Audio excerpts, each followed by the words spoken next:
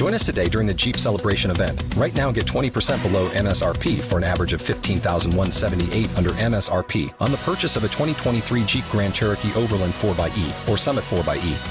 Not compatible with lease offers or with any other consumer incentive offers. $15,178 average based on 20% below average MSRP from all 2023 Grand Cherokee Overland 4xE and Summit 4xE models in dealer stock. Residency restrictions apply. Take retail delivery from dealer stock by 4/1. Jeep is a registered trademark. Yeah, so I wanted to talk about my strategy of. It's not really a strategy because I'm sure I'd lose any sort of timed crossword, which I'm not interested in how fast I do it. No. It's an educational tool for me. It's a way to learn new words. Yeah, for me, it's like knitting or something. It soothes me, and I like to do them. Yeah. But what I like to do is I like to go do all the acrosses, and I don't pay any attention to the downs. I just go through all the acrosses. And what I like about that is that I'll hardly get anything on my first pass. I'll get like five words or something. Depending on the day. I'll hardly get anything, that's the nice part because you look at it and you say, well, even though I hardly got anything, I'm going to do the downs. Yeah. And I'm gonna get more downs than I got acrosses because I have a few. You got some help. I got some help, and then it keeps on going that way, and then eventually you finish it, and then you remember back to when it looked hopeless, and it's a good feeling. So that's why. Well, a couple of times in my life, I've actually gone through the puzzle across and actually gone straight through and finished the whole puzzle. But that's on a Monday. I don't think I've ever on a Tuesday or a Wednesday or any other. But a couple times over the years, I've started at number one and just went right through the damn puzzle and filled it out. Right. But that's rare. I think maybe twice in 30 years I've been able to do that. And in a way, it's not even as satisfying. It's like, well. It was for me. It was enormously satisfying. Yeah. I mean, it was just the idea of just going through and being able to nail every single one of them. That was very satisfying. Yeah. Some of the things I like is one of the most satisfying things for me is deciding that a word you put down is wrong because there's just. The evidence starts building up against it. And then you were so sure that it was right, and then the evidence starts building up against it. That's an important mental trait to be able to face and admit that you were wrong. I mean, that's a major thing that very few people actually are able to do. It turns out. Right. I mean, not just in crossword puzzles. I mean, in life. Yeah, well, maybe crossword puzzles teach you a little bit about life. Times, huh? Good training. Yeah. But then you back it out, and then well, and then it all falls into place. That was the best thing you ever did. Yeah. I enjoy the crossword puzzles. I enjoy the best, of course, are the Friday and Saturday ones that are just a mess. Because I always do them in pen, and. And if I fuck up, then it just really looks bad. My favorite puzzles are the ones that are just all fucked up, but I finally got right. I almost always do them online. I got started with puzzles when they were, not that long ago, maybe about 10 years ago or so, when they were already available. They were already available on the internet, and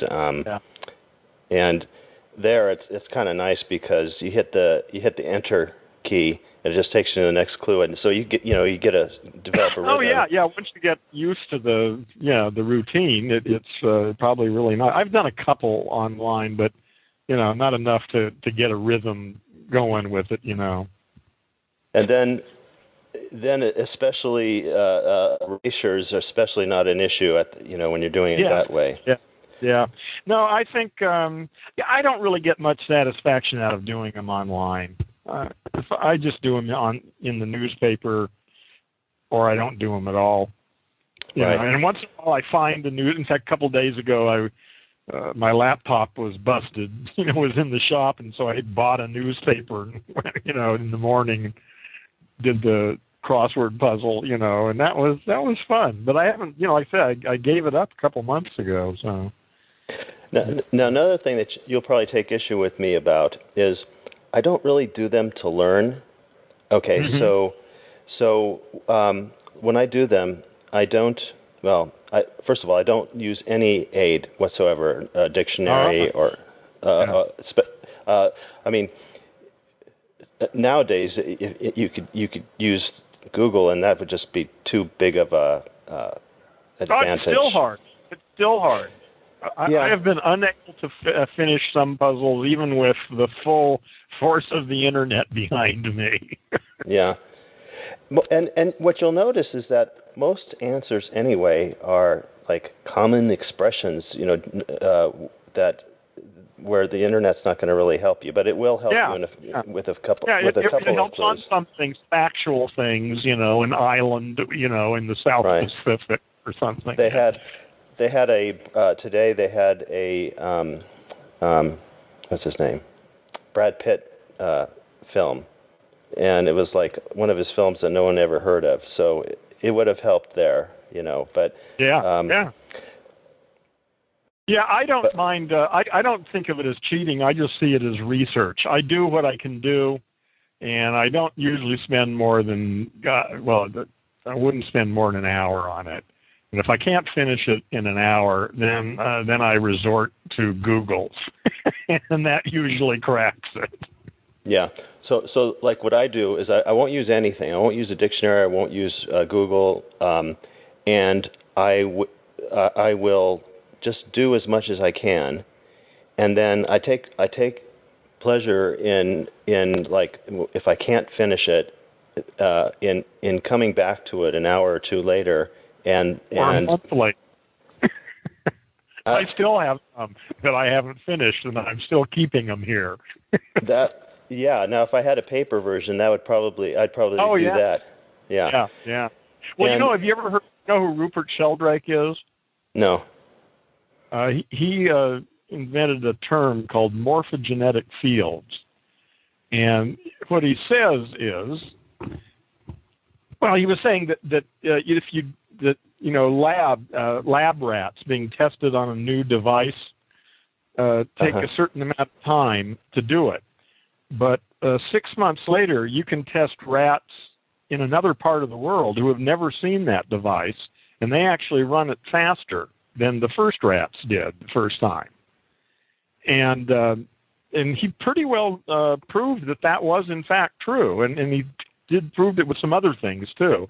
And his hypothesis is that once somebody does something, there is some way that information is propagated. He doesn't know how, but he's saying that there is. Right. And if that's true, then the crossword puzzle would make sense. The first day it comes out, not many people have finished, but a month later, a lot of people have done it, and it's in the air. And, of course, your own brain's had time to sort of ruminate on it unconsciously. Well, so that's coming what back I think's happening. Well, I don't know, but it definitely, although, like I say, I've got a few here that are months old that I still haven't finished, can't get them. Right. So I'll come back to him. I'll come back to him later in the day, a couple hours later, maybe the next day, and then I might get down to I have one or two spaces that I haven't filled in, and I just can't figure it out. Well, I'll leave it, and it might be a clue that I could look up, but no. Yeah. So I don't really consider it a learning. I just consider it. I consider it like a fun exercise in connecting the dots. And you can consider it, yes, many different ways. I do consider it a mental exercise and a learning experience. So that's why I say it doesn't bother me at all. People say I'm cheating, and I say, hell no, man, I'm learning. This isn't cheating. But you see, that's I like the connecting the dots aspect of it, and so I feel I like to see how I actually can get it, given letting my brain process on it or whatever. Yeah. And letting, what do they say, the synapses, or what do they say, it's brain terminology, making the connections, and so I prefer to do that than to look it up. Yeah, I understand. Yeah.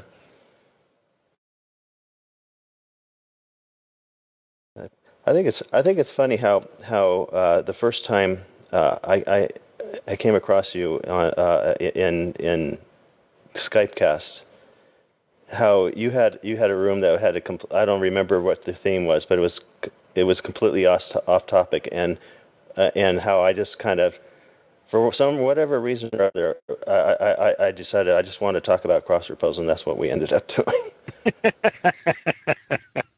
Yeah, well, listen, I'm always desperate for an intelligent conversation. I don't really care what the hell the subject is.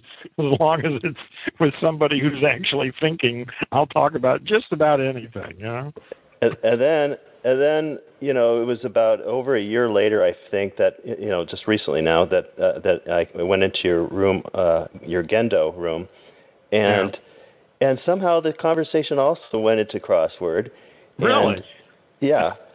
And then you said, "Well, I've talked to you before," and it had been like over a year before on Skypecast, not here. And I said, "I don't remember your name, but I do remember talking to a guy about crossword puzzles, and it was like off topic, you know, and I'm pretty sure you were you were the same person. You said you kind of remembered me one way or another." Yeah. Well, I probably have that recorded somewhere, and as I slowly dig through all my old archives and edit them and, you know, make them available, maybe one day I'll run into that one. I've got about 1,800 recordings that I haven't edited yet, so it's going to take a while to get through them. Impossible to find, I think. Oh, no, not impossible to find. It's just I go through them one at a time and listen. If it's there, I'll find it. But you're making new ones at the same time. Well, yeah, but those get edited right away, but this is a backlog of things that I recorded on Skype. I've got about 1,800 recordings from the Skypecast days. I'm up to date on TalkShoe. I mean, I edit those things right after, and a lot of the times I know when I end the call whether there's anything on there I want to keep or not. And if there isn't, I just throw it away. And if there's something on there, I download it and edit it and put it back up. Mm-hmm. So where did all the Skypecast people go? Well, some of them came here, and I don't know what happened to all the Arabs. I mean, they had taken over Skypecast. They must be... Right.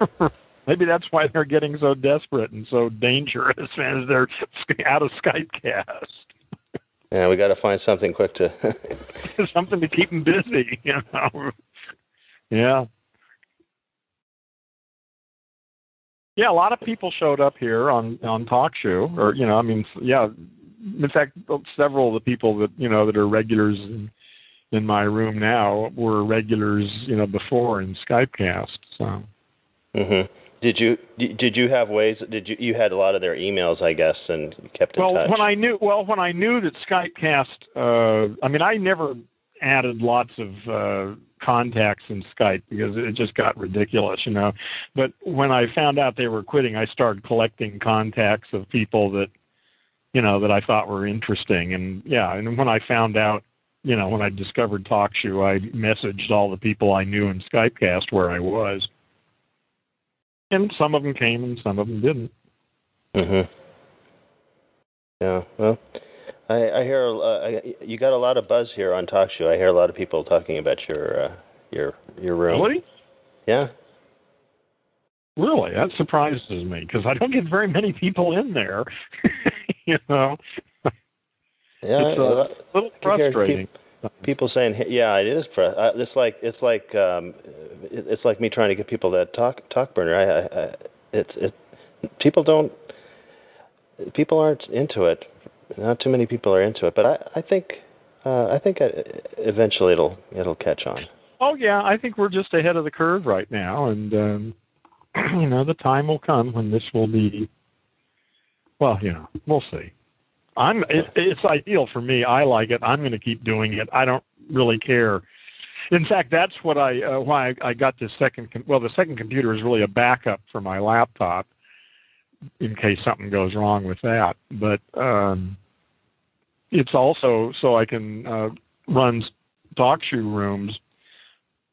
Anyway, it's difficult to do it with just one computer because if I'm playing an audio file, I have no audio myself. All the audio ends up shuffling into the talk show thing, and so I can't hear anything or do anything that uses sound, which is okay because when I'm at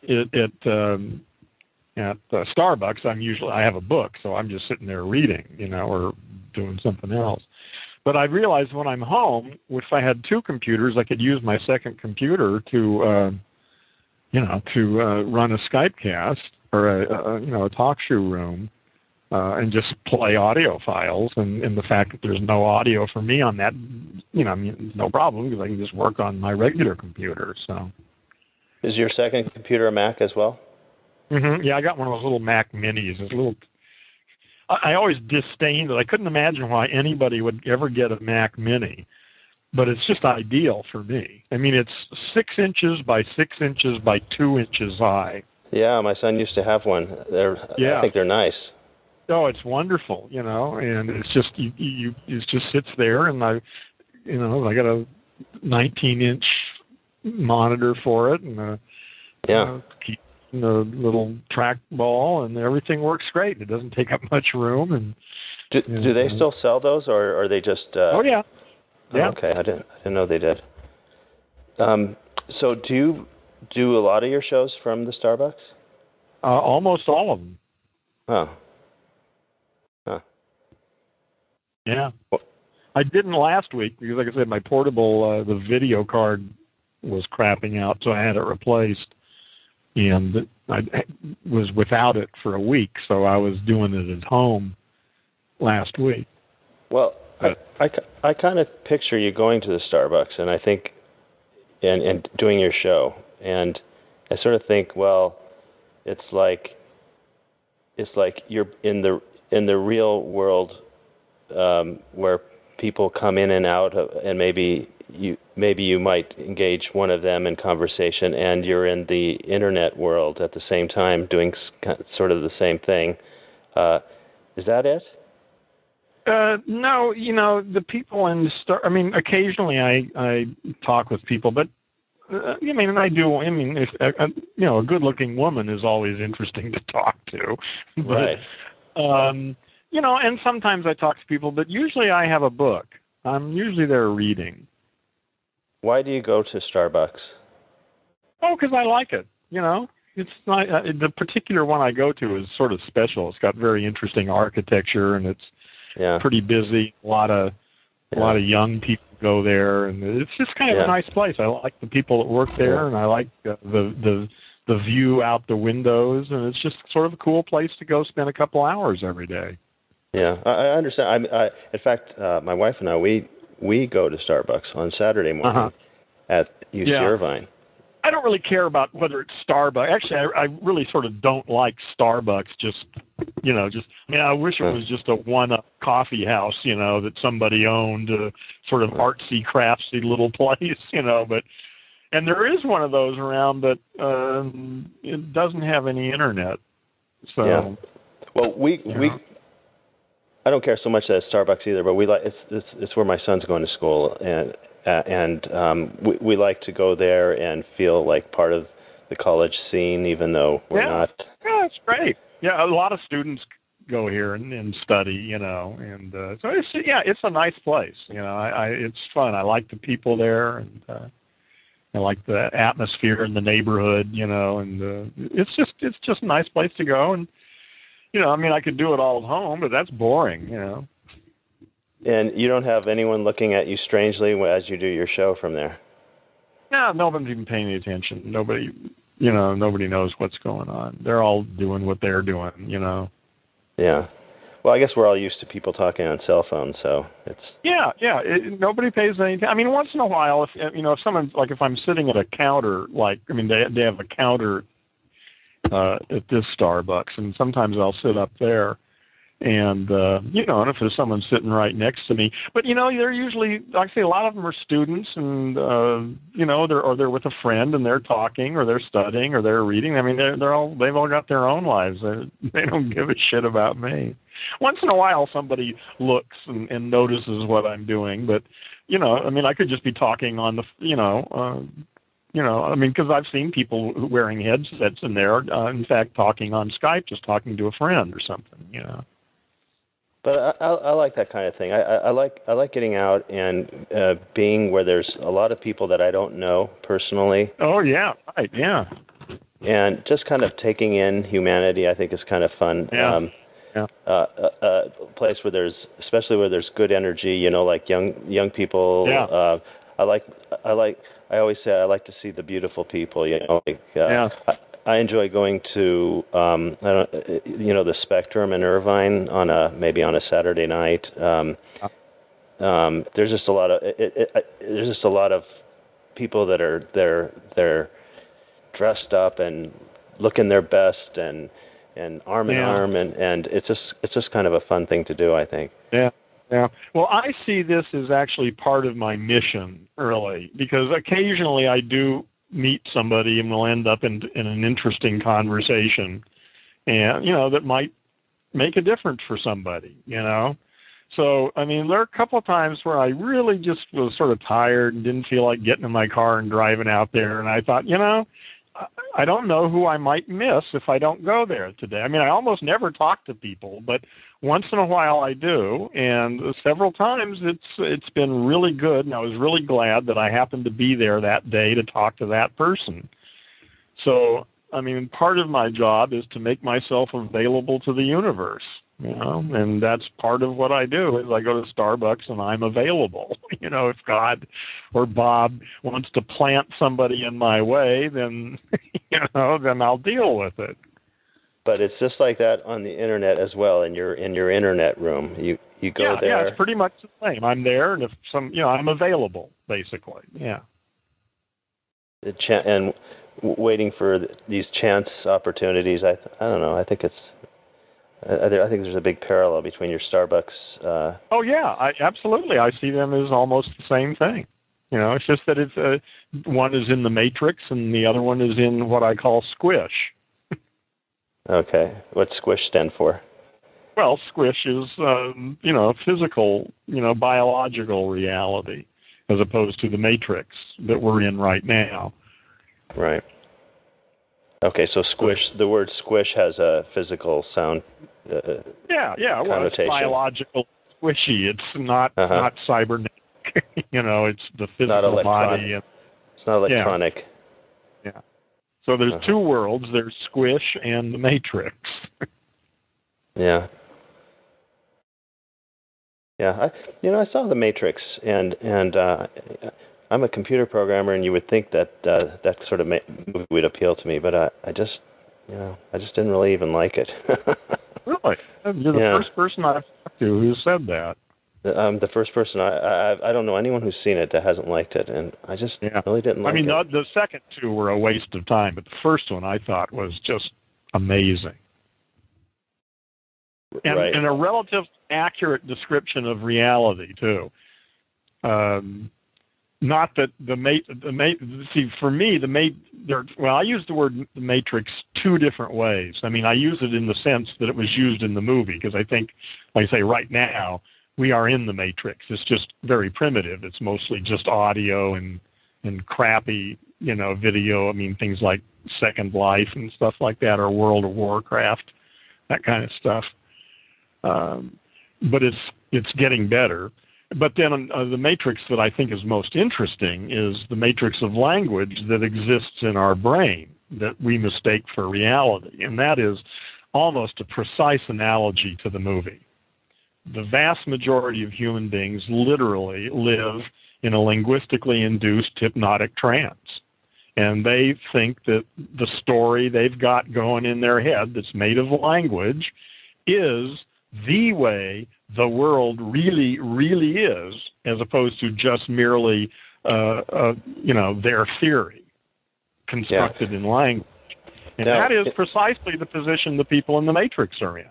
They mistake, something is going on for the way it is, as opposed to just the sensory impressions they're getting.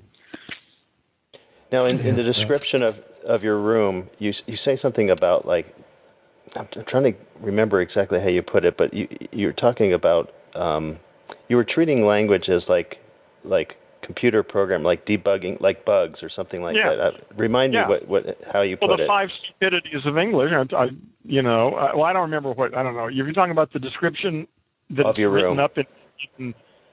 Well, let me read it. I haven't read it in a while. Be my guest. Let me take a look here.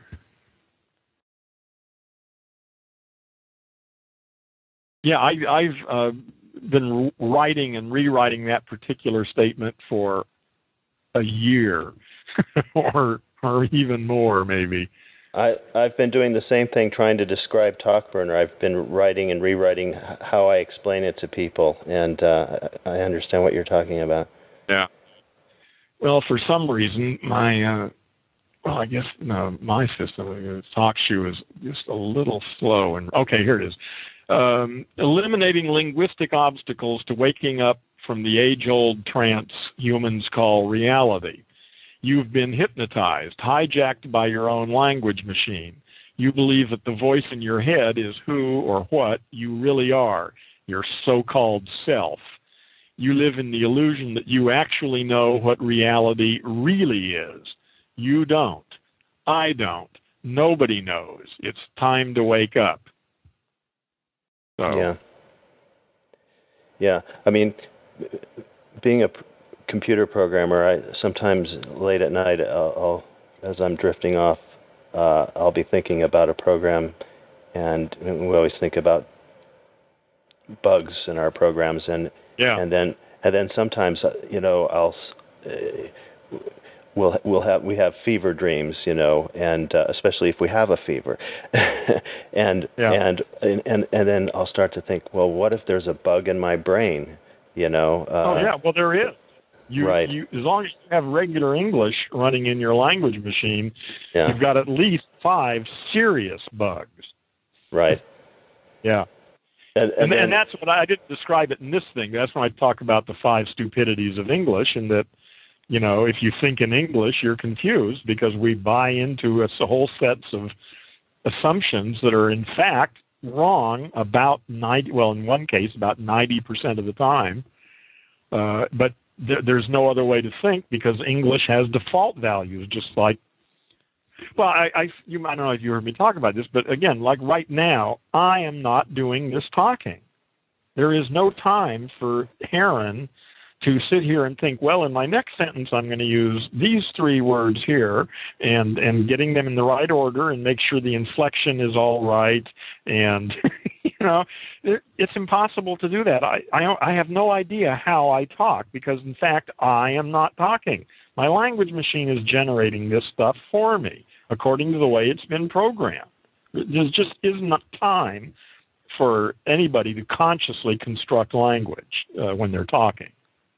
Yeah. And so, therefore, it's done automatically according to the way your brain has been programmed throughout your whole life and by the sort of standard rules of English that has all sorts of default values that, that we never think about, never have been told about. We just open our mouths and out this stuff comes, and most people actually think that they are saying it. We say stuff like, I said this, and then he said that, and then I said. But it's just not true. Yeah. In a previous life, I was a translator, and I did court trials. Mm-hmm. And their language, there I had sort of an appreciation of language, of how it works. That was a different perspective. I remember, especially when I would be translating what was going on at the witness stand. So the attorney would ask a question, the witness would answer, and I'm sitting at the side of the defendant, whispering in his ear everything that's happening, everything everyone's saying, and you have to do it, simultaneously while the trial's going on. I know. Yeah.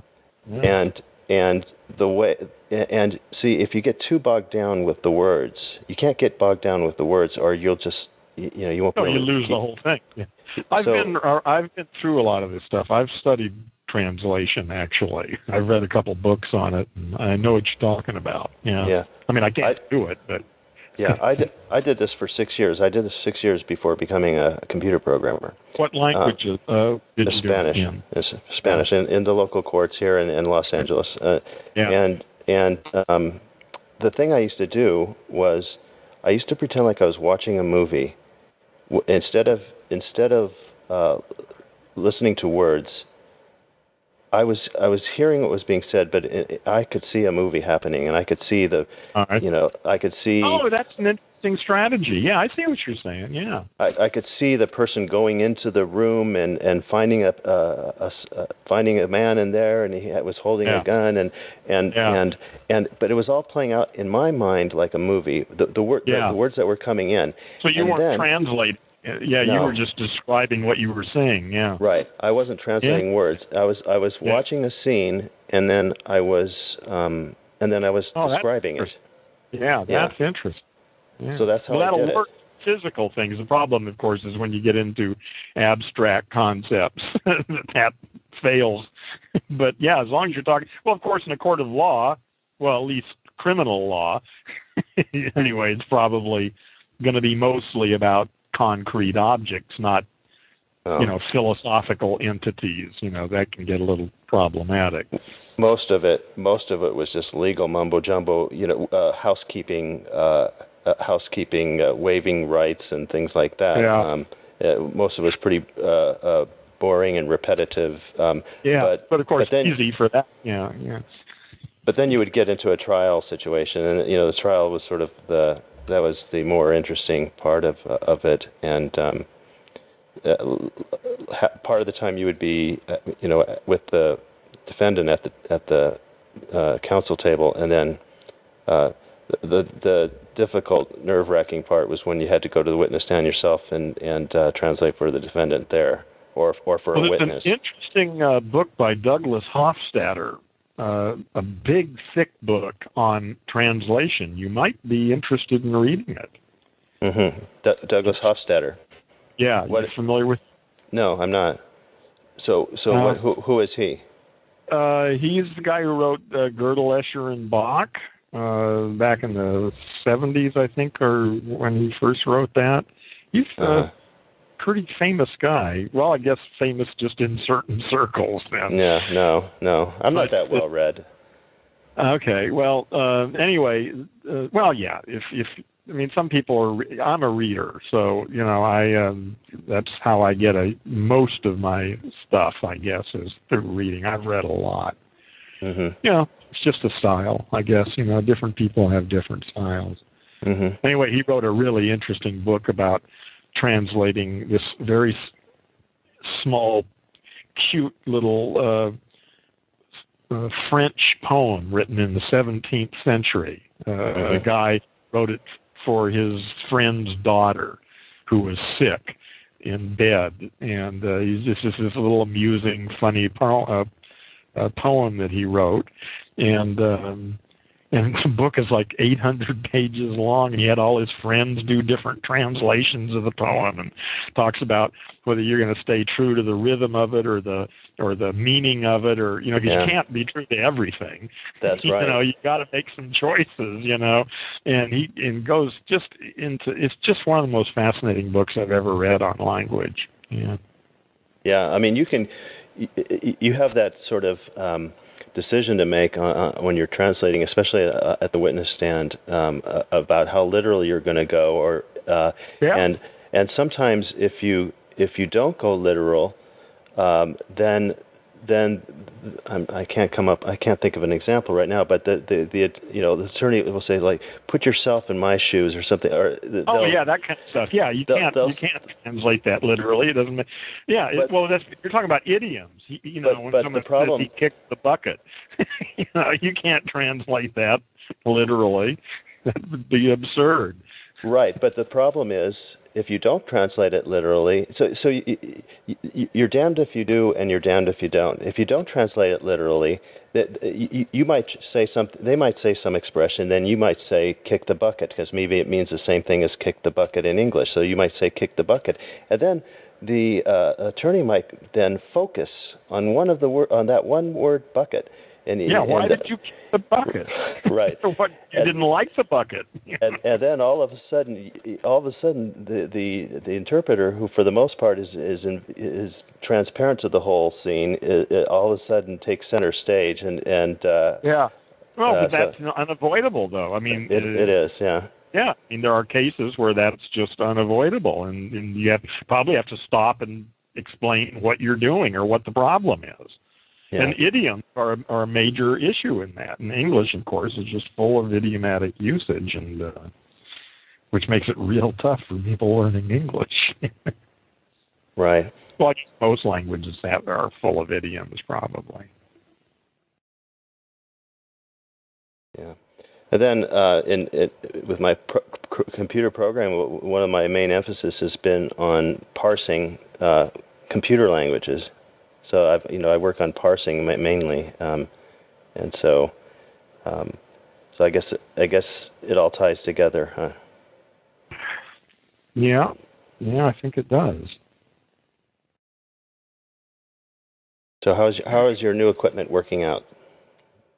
Well, you and I are able to talk. This is working. I have a lot of work. I mean, the computer is, I just installed a clean system on. The only software it's got on it now is TalkShoe and Skype. I mean, aside from what came with the Mac operating system. So I've got anyway, like I say, I'm just experimenting, with this thing, seeing what I can use it for, and just starting to set it up. There's no hurry. Mm-hmm.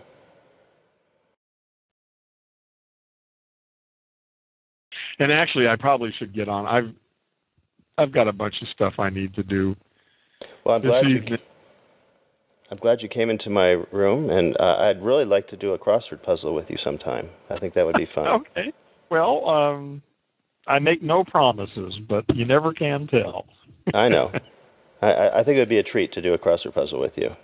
Get your take on some of the clues. Yeah, it would be fun. I've never done a crossword puzzle with. Well, no, that's not true. I've done it with people before, but again, we were sitting somewhere, and with. The trouble is, I'm better than most of. I mean, I don't know if I'm better than you, but most people. It's not the issue. Yeah, you're right. But I mean, that's why I haven't done it with other people because most people just.